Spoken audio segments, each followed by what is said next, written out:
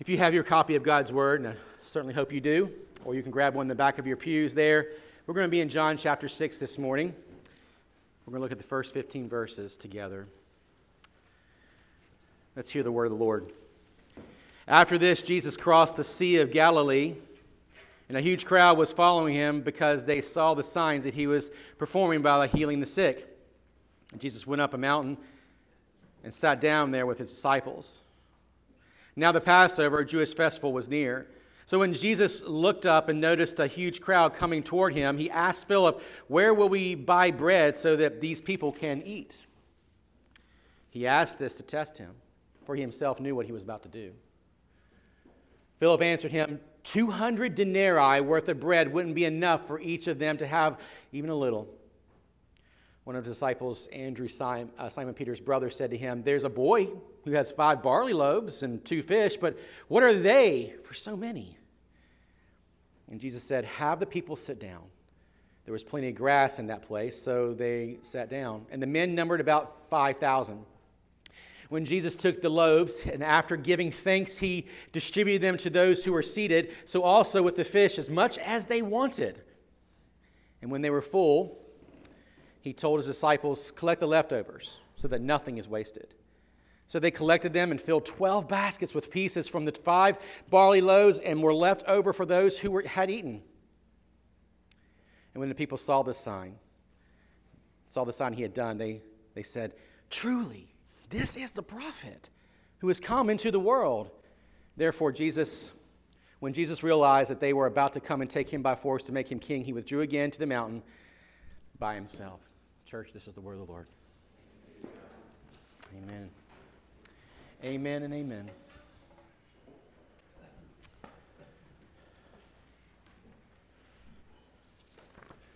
I like to consider myself somewhat a student of history, a student of even sociological movements and phenomena, particularly within the life of the church. And so one of the things that has always intrigued my interest is particularly those patterns of renewal that you've seen throughout church history, such as the Reformation, of which we would see ourselves as sons and daughters. The Puritan movement in Great Britain, of course, would be one of those. The First Great Awakening that happened here on our shores. You might even say even the Second Great Awakening, although I'm less interested in that one, if I'm being honest.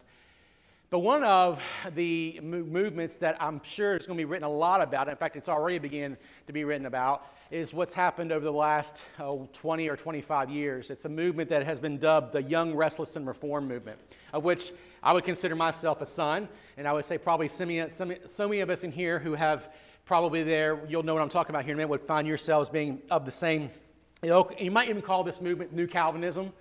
And so it's been this reemergence of interest in Calvinistic soteriology, big word there, understanding of salvation, and how that informs our theology and all the things that go along there. And so certainly I have been impacted by that. And so this has been happening since the mid-90s or so. It's been this movement began to creep open and then moved all the way through to the early 2000s, that first decade or so of the new century. And it was this massive resurgence, right, of Calvinistic theology that helped realign the church to its God-centered place, to realign the church towards God's sovereign goodness, and that God sends his church into the world with this missional ambition and missional desire to see churches planted. And so we've seen this renewal among Baptists and evangelicals, broadly speaking, in this arena. We've seen the growth of some significant Presbyterian denominations, which we have friendly affiliation with, of course, ourselves, like the PCA. These kind of evangelical reformed denominations, or even like in our network, that one of the networks we associate with here is the Acts 29 network. These were all kind of birthed out of this young, restless, and reformed movement. And one of the major players that contributed to this, or if you want to say one of the major cogs in the wheel, was this movement called Passion.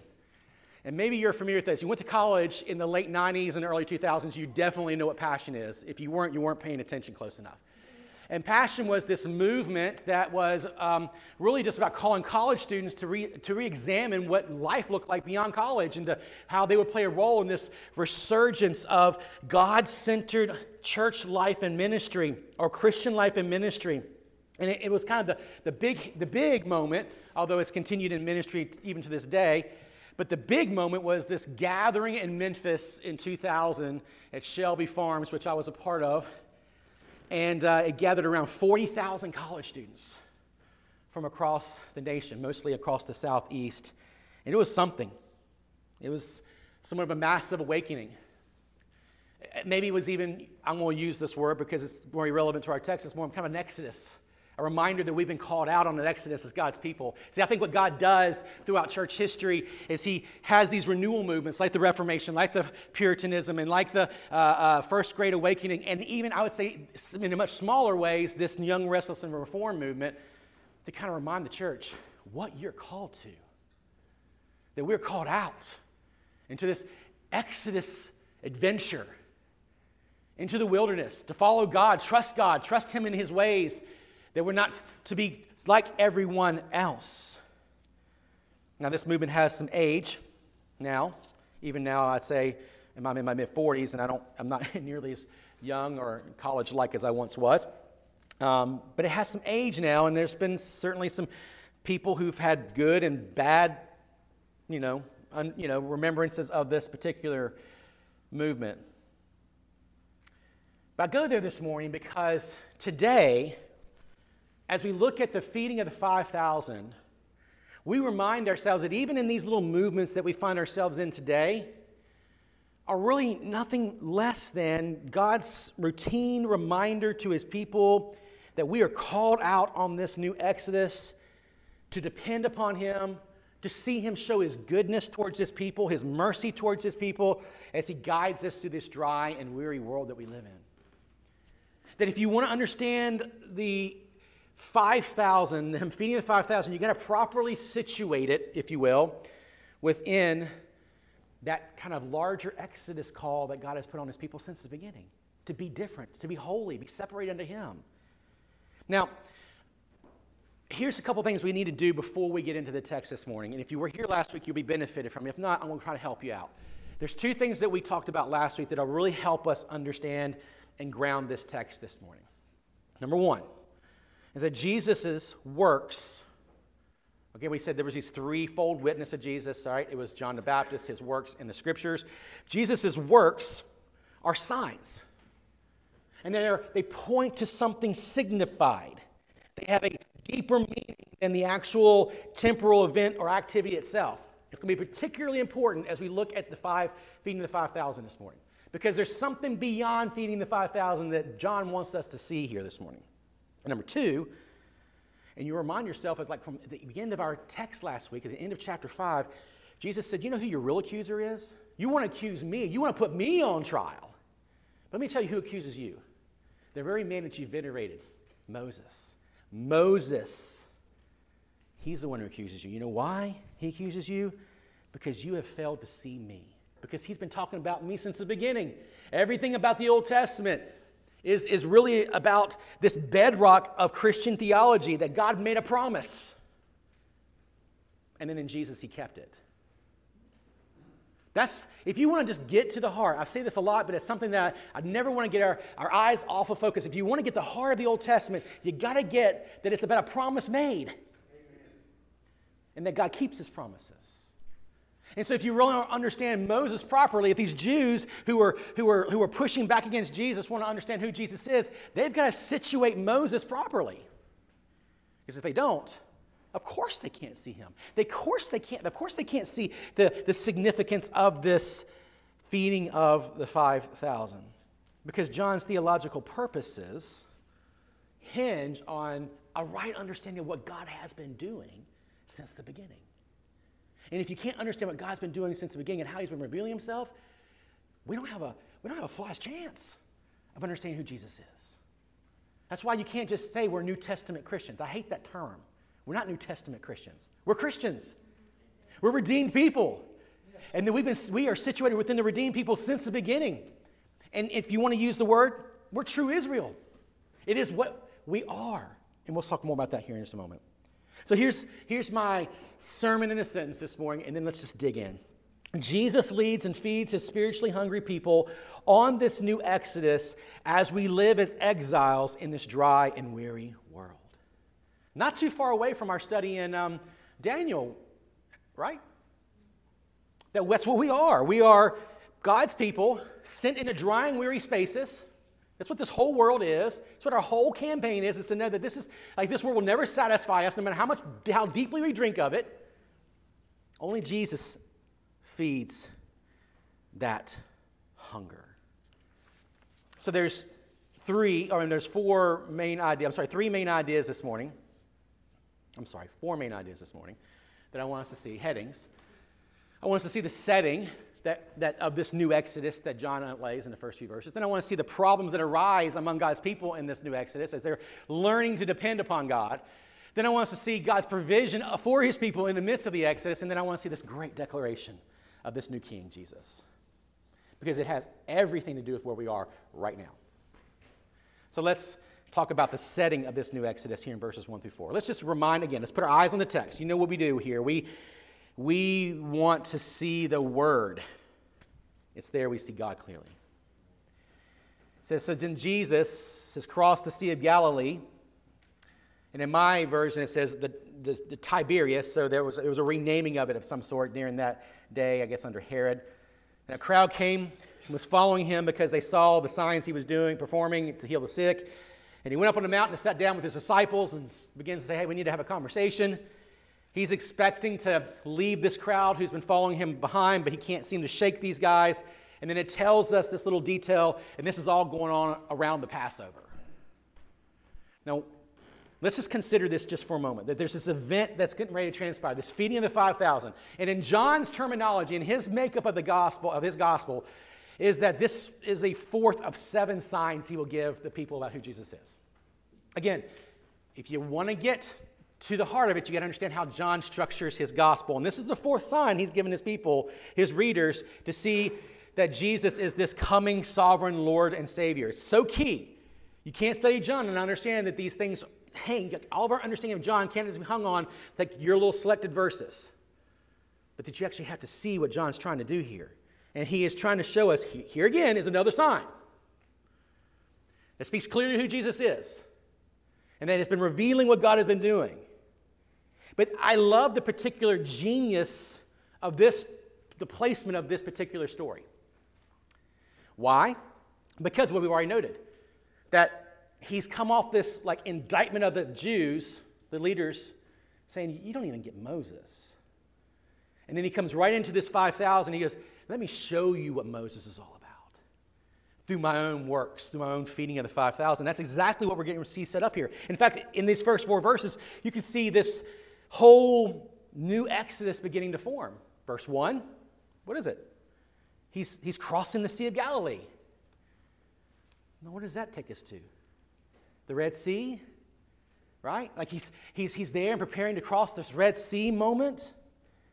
Then in verse 2, there's this large crowd who's in tow behind Jesus, saying, we need you, Jesus. And Jesus is there, and they're there because why?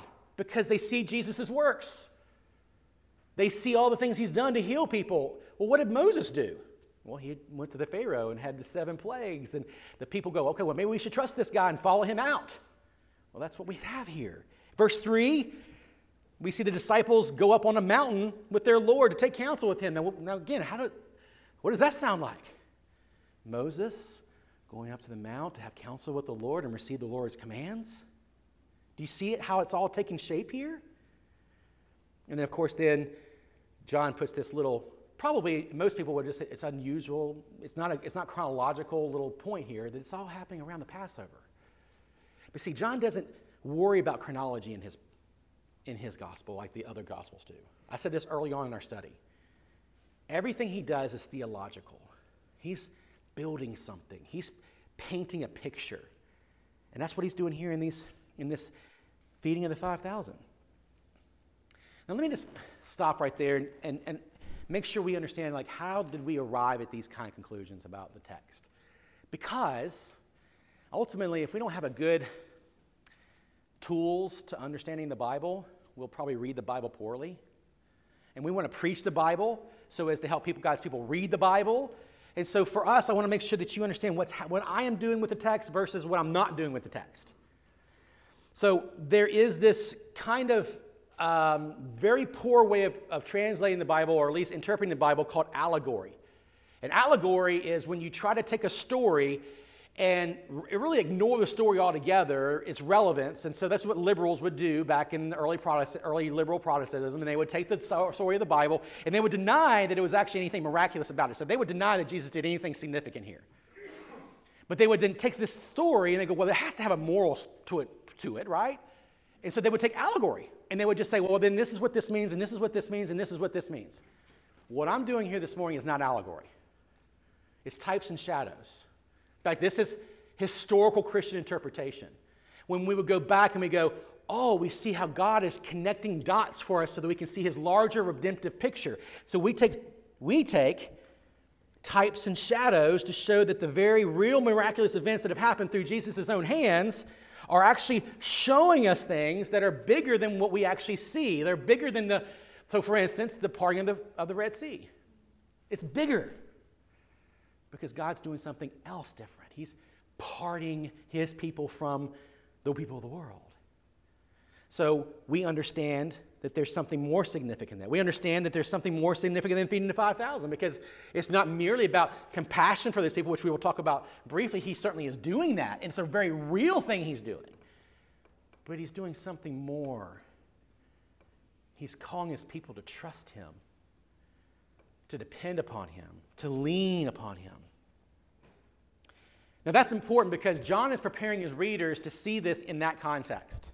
It's very important that we understand how we are to preach this text, because he's preparing his readers to see Jesus coming, his death and his resurrection as the antitype, if you will, of the fulfillment of all that Moses had been preaching and teaching. All the law, antitype means it's the fulfillment of the types and shadows of the Old Testament, just to kind of help us understand what that means. And who were John's readers? Weren't they just early fledgling church in around AD 90 and 95 who were now past the destruction of the temple? They're living in this Greco-Roman society that's largely hostile to them. They're making the church high go underground, if you will, and they don't really know what to do, and it seems like all of this is ramping up. We got people who say they were Christians. They were out, what John says later in his epistles, you know, they thought they were among us, but they were not of us. And so you're seeing all this stuff happening in the church, and they're probably wondering, okay, John, pastor, how am I supposed to make sense of all this? And he comes to them with love, and he says, you're on a new Exodus. You're on a true and better Exodus. The final Exodus, if you will, that I will call you to, and one day when Jesus returns, he'll seal that Exodus with his grace and mercy when he comes to be our full and final king. He already is, of course. And so that's what John's trying to help us see. Have you ever heard the terminology? You heard this, the statement, don't miss the forest for the trees? Well, that's what John's doing. Don't miss the forest for the trees. Don't get so bogged down in all the details of your lives that you see these things and you're not actually seeing what God is doing. Don't miss the forest for the trees. And friends, we need to remind ourselves of that today, do we not? That we don't need to miss the forest for the trees, that God's people must wonderfully be immersed continually in this redemptive narrative that runs from Genesis to Revelation as we read God's word properly, that God's people, if we're honest about ourselves, we can often get distracted from God's redemptive story that runs throughout our lives with so much of the daily minutia. Beware, friends. Beware that this kind of cancer creeps into the souls of believers all the time. To get so bogged down by the daily minutia that we forget what God is actually doing and has done for his people. If anyone, think about it. If anyone had concerns, political, cultural concerns and shifts, wouldn't it have been that first church? To see that they are truly, we are in a pagan world. And the church was in a pagan world back then too. And they had to figure out how they were going to make the next pieces fit and the next steps go. just like we do. We're really no different. The history of the church is, we were talking with our men about how eschatology fits into our framework, and I find it very interesting that you can have an eschatology that creates fear, like looking at the end and everything that's going wrong, and you get real fearful. Or you can have a kind of an eschatology that says, really triumphant, we're going to beat these guys. Or you can have one that just weathers the storm. And I'm going to be honest with you, I'm a pilgrim theology guy. I'm like Daniel. I don't know what God has in store in Babylon, but I'm just going to weather the storm there until Jesus returns. That's the way that I understand these moments right now. And I think this is the way that John would have the church here read this story to understand you're in a storm, just weather it. God's faithful to you. He'll provide, and he does, as we see here in just a few moments. Well, then the problem arises, doesn't it? You see it here in verses 5 through 9. I'm just going to summarize it. It says that he looked up and saw and noticed the huge crowd around him, and he begins to ask the question. He asks Philip the question, so what are we going to do to feed these people? All the while knowing that he knows exactly what he's about to do, but he wants to kind of really expose Philip's heart, expose Andrew's heart, expose the disciples' heart, which is what our God will do sometimes. He'll make us ask hard questions to reveal what we really believe and what we really trust.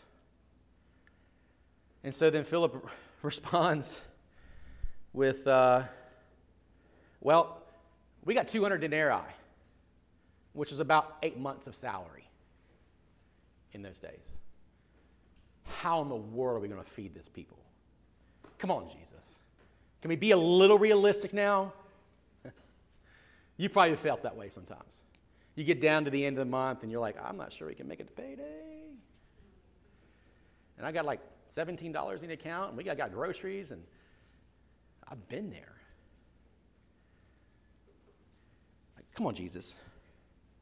There has to be, you have to be realistic here, Jesus. Then Andrew, of course, comes in, and he's like, hey, I got this little boy right here, and I'm about to shank his lunch, Jesus. But you think you can do something with that? Probably can't. And so this is what Jesus is trying to expose. He's trying to expose this problem of the heart. But as he's exposing the problems of the heart, one thing that we dare not miss about how Jesus engages a situation is that he engages it with compassion. Because he first engages it by saying, hey, we got a problem here. These people are following me. And listen, they may never really believe me. In fact, by the end of the chapter, most of these people are gone. They've abandoned Jesus. But that doesn't deter Jesus from showing compassion to these people. He shows compassion for them. Jesus knows that their physical hunger pangs, just like ours, oftentimes mask our ability to see the real spiritual hunger pangs of our hearts, and that's what he's trying to expose here. Amen. Yes, you have hunger issues. I have hunger issues. We have needs, real physical needs, earthly needs. But let me show you the deeper need you have. And so he sets up this whole very tense situation. Why? Well, again, as I told you, if we're starting to understand this in the context of the Exodus, what else happened in the wilderness? As the people were going through the wilderness, and they're probably wondering, I'm not sure where my next meal is coming from. And they begin to complain among one another, among themselves. They even go to Moses and they go, hey, Moses, I don't know if this is figuring into your plans, but like we're kind of hungry and we left everything back there and and our rations are getting thin. So we don't really know how long we can keep this up. What's at the heart of this? Well, he's revealing the disciples to do the very same thing that Christians and believers and followers of God. By the way, you're not alone. If you find yourself in this place, because I've been there, we lose sight of God's goodness so quickly, so fast. We turn into these people who complain against God, and you can imagine, you know the questions. Really? Why have you put us in this situation, Jesus? Is following God really better? Because I feel like, oh yeah, I was a slave, but at least I had a house I had a roof over my head, and I had food, and yeah, maybe I had a few bruises and stuff by things over in Egypt, but at least I had some basic things taken care of, and here I am out here following God, and I got nothing. At least it appears to be nothing. Maybe I should just go back to my slavery. And listen, I just want to know, and I want to know what you know, and for me personally, I've had those thoughts. It would be easier not to be a Christian. It would. It would. Be easier just to kind of go with the flow. But see, this is a backdrop that John's constructing for us. He's forcing us to come face to face with what's really in our heart. Do we really see what God is doing? And my question for you and for me is always, have we found ourselves there? I'm being honest, I have. More times than I would like to admit, frankly, if I'm being truthful. Questioning God, but trying to sound reasonable while doing it. Have you done that? Well, God, I get what you're doing here. But really? I mean, I don't want to sound, ungrateful or anything. But certainly there's got to be a better way of going about this business. So you kind of trust God, but you kind of don't. Expecting different outcomes to have transpired in your life that haven't really transpired in your life. Whatever they may be, whether it's be your job, your money, your family. Maybe you were expected to, have a certain income by this time, or be married, or have kids, or whatever. I can tell you that was my church planting story. Amanda and I, she's been so patient with me. In case you didn't know that, you should. If you've met me for 5 minutes, you know that she's been extremely patient with me. And we get married, and a year later, we're moving off from Kentucky to Raleigh, because I knew I was called to plant a church in Raleigh, because I wanted to be in Raleigh. That was what it was about. So we settled into the larger area, Chapel Hill, North Carolina. Took over a church plant that had just lost their pastor, and we were there for 2 years. It was a hard 2 years. It was mostly God chasing me, showing me how much I needed to trust Him. And with God's mercy, that church fell. That was mercy. I didn't see it as mercy at the time, but it was mercy.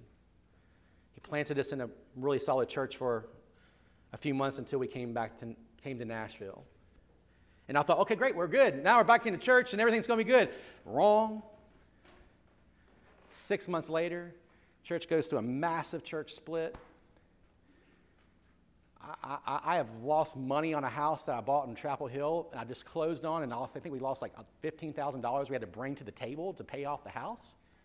2008, so it's that downfall. So we're like, what are we going to do? And so here we are again, and then these people leave, and we plant this church called Providence Church. Okay, great, my man's going to get better now. Wrong. 2 years of just infighting and bickering, because everyone was so concerned about getting their pound of flesh when we started that church, because they didn't want us to be like what we left, but no one was trusting Jesus. And I would say that even among the pastors. And God had to do some real work in our hearts. But 2 years into this whole thing, God begins to change and transform, leads people to repentance, leads people to reconciliation. Some people had to leave the church and that was a grace to us as well. And it was just seeing God do what He did. And friends, I'm telling you, I've been in that wilderness season. And listen, when we were in the middle of that first 2 years of the church, let me tell you, I was on every webpage trying to find the next church job, because I just knew God couldn't have this as His plan for my life. I just knew that. To the point that I got in touch with my home church. They were looking for a student pastor, and I was like, okay, this is it. We had multiple conversations. This must be it, because I know people, and they got to want me there. And then I sat down, and I'm in all this angst, and The words that God used in my life were my wife's words. If God has ordained suffering and trial for this season, don't you think he'll find us in Roanoke, Virginia too? Amen. Why don't we just weather it out now, learn from it, trust God, and see what he has for us? And how fantastic it has been.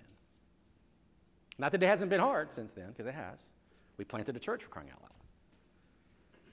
But God just showed his mercy and kindness.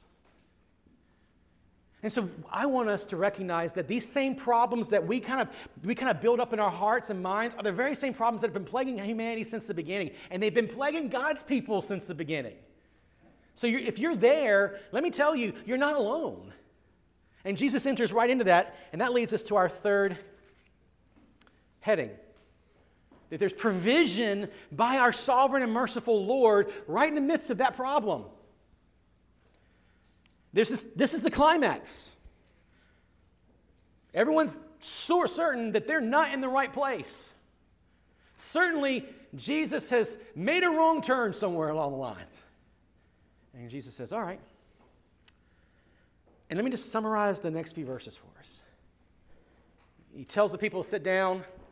And you see God's mercy in this, that as they're in this dry and weary space between on their way to Jerusalem, on their way for Passover, there's this grassy plain, which would be unusual for these days. And he has them all sit down. And they sit down, and they're numbered about 5,000. Let me just make sure you understand what this 5,000 means. You may have heard this before, but if you haven't, this is not 5,000 total people. This is 5,000 men. See, the way they did censuses back then was they counted the men and perhaps the teenage boys of their homes. And this is most likely about 25 or 30,000 people. Ante's up a little bit now, isn't it? So he has all these men sit down to receive their rations. How in the world is Jesus going to do what he's about to do? Well, let's find out. So he takes the loaves, and what does he do first?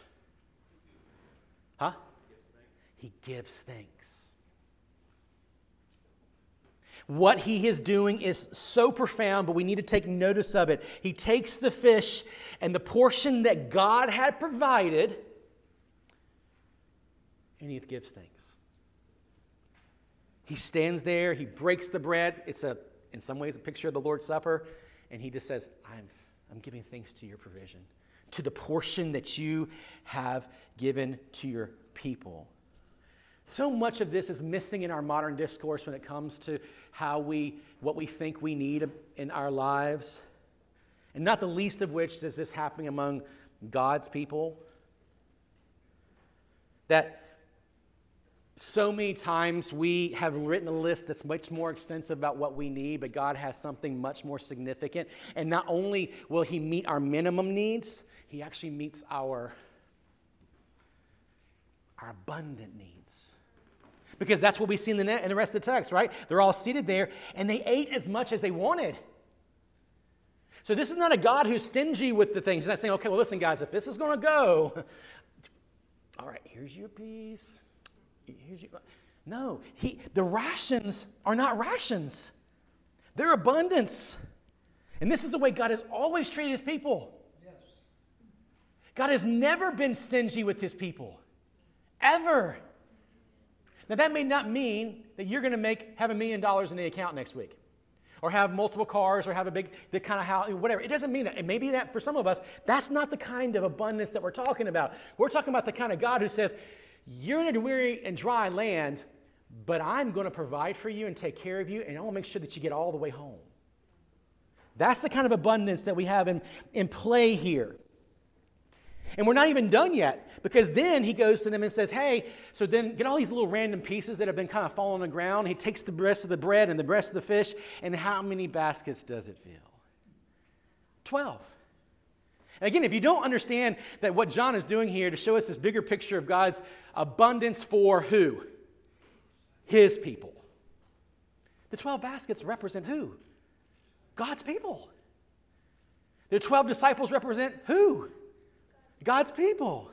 Amen. This is how our God functions. He always takes care of his people. He always takes care, as I said earlier, of his true Israel.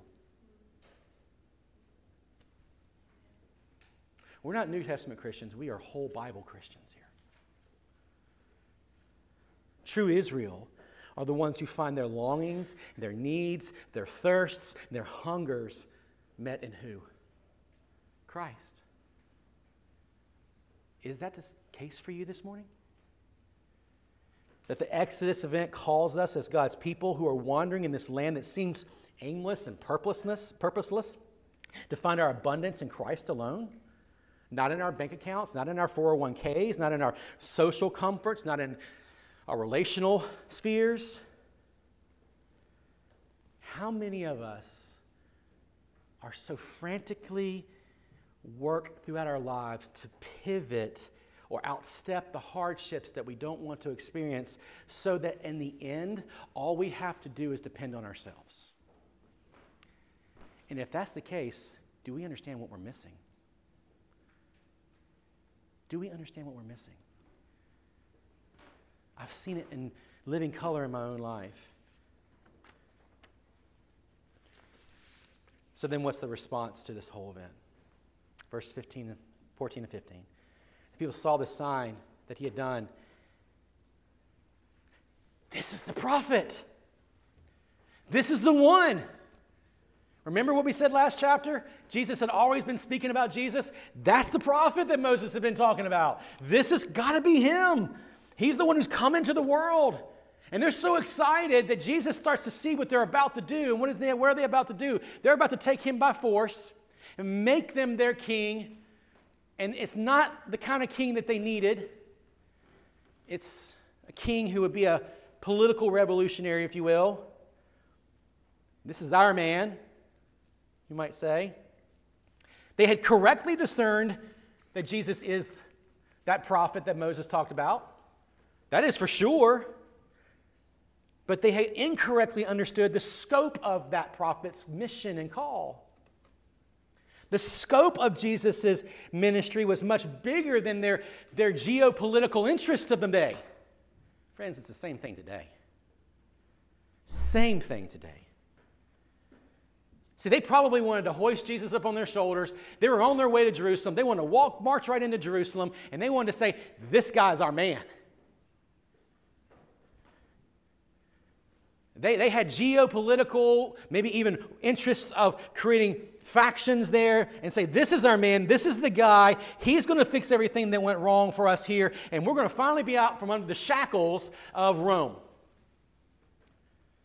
This is what they wanted to see. And they weren't entirely wrong that this is some aspect of the king's call. Like as the new king, he will one day free us from those shackles. But not yet. Not yet. That'll be in his second coming. What they didn't see is that Jesus didn't need them to coronate him king and hoist him on their shoulders and march into Jerusalem. That he was waiting for what? A better coronation. A different kind of coronation. A coronation that would come with what? His trial. That his coronation would come with his beating.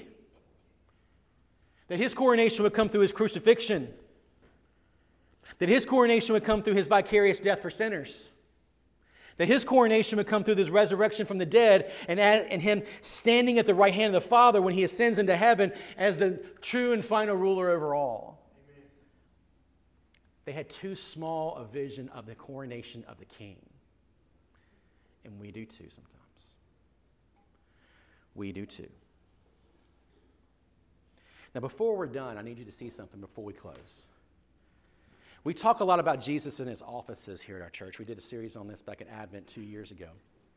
But I want you to notice that we see all three of Jesus' offices in play in this text. And when I say offices, what am I talking about? Prophet, priest, and king, right? His prophetic office is certainly there. They're declaring him prophet. They see him. He's the one who's come, and he's going to fulfill everything that Moses said. So that's certainly on display. But he's priest. What do priests do? They mediate for the people. They provide for the people. They care for the people. Isn't that what we see Jesus doing for his people? And then he's king. His kingly office is on display here, but not in the way that they had seen it. That he's a better king who reveals the kingdom of God and rules right over it right here and right now. See, This king doesn't need you and I to go, this is our man. Although he is. This king doesn't need a military coup, a mob coup, a political coup to establish his rightful rule and reign. He needs a cross coup. He declared war on the cross against the principalities and powers of this world. And he gained victory through his resurrection. How foolish our little coups are. How pitiful they actually are. His cross and his resurrection has restrained the evil tirade of Satan even into this day. Even if Satan's works are still evident throughout the world. But Christ has, through his cross and resurrection, bound him here and now. Again, why I can go through the little waters here? Because I know that. I can live with that assurance that he's bound him. And he will one day, when he returns, judge the living and the dead. And his new heavens and his new earth will be established forever and forever and forever. See, their temporal vision for Jesus just doesn't do. It was so misguided. And many times ours will be as well. Embrace him for who he is. So let's land the plane. Let me just ask the question of you. Who's your man, Christian? And how do people know it? Who's your man, Christian? Is it Jesus? Amen. I hope it is. I hope it's Jesus. If you are truly a Christian, he is your man. He is your man, and we should allow that to just radiate through our lives. How is it radiating through your life? Let me tell you who's not your man. Some gringo on Pennsylvania Avenue. Who's not your man? Some representative who takes advantage of your Christian values just so they can get your vote. They're not your man. Jesus is. Jesus is the man. And let me just show you how Paul talks about Jesus, your man. Verse 15, Colossians chapter 1. He is the image of the invisible God, the firstborn of all creation. For everything, emphasis there, was created by him in heaven and on earth, the visible and the invisible, whether thrones or dominions or rulers or authorities, all things have been created through him and for him. He is before all things, again, Jesus here, and by him all things hold together. That sounds like a really awesome ruler right there. Let's keep going. He is also the head of the body, the church. He is the beginning, the firstborn from the dead, so that he might come to have first place in everything. Who's your man? The one who takes first place in everything. For God is pleased to have all his fullness dwell in him, and through him to reconcile everything to himself, whether things on earth or things in heaven, by making peace through his blood shed on the cross. Once you were alienated and hostile in your minds as expressed in your evil actions, but now he, this ruler, has reconciled you by his physical body through his death to present you holy and faultless and blameless before him, if indeed you remain grounded and steadfast in the faith and are not shifted away from the hope of the gospel that you heard. This gospel has been proclaimed in all creation. And Paul says, I have become a servant of it. Who's your man? The one who accomplishes everything you need on the cross of Christ. That's your man.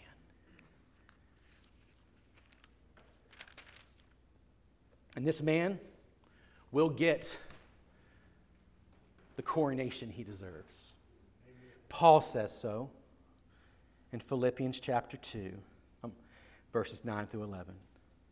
For this reason, God has highly exalted him. Who? Jesus. And gave him the name that is above every name. And guess what? So that at the name of Jesus, again, emphasis there, every knee will bow in heaven and on earth and under earth, and every tongue will confess that Jesus Christ is Lord, to the glory of God forever. Friends, we're called on a glorious exodus. It's going to be tough, but we got Jesus as our man to lead us all the way through it. Amen?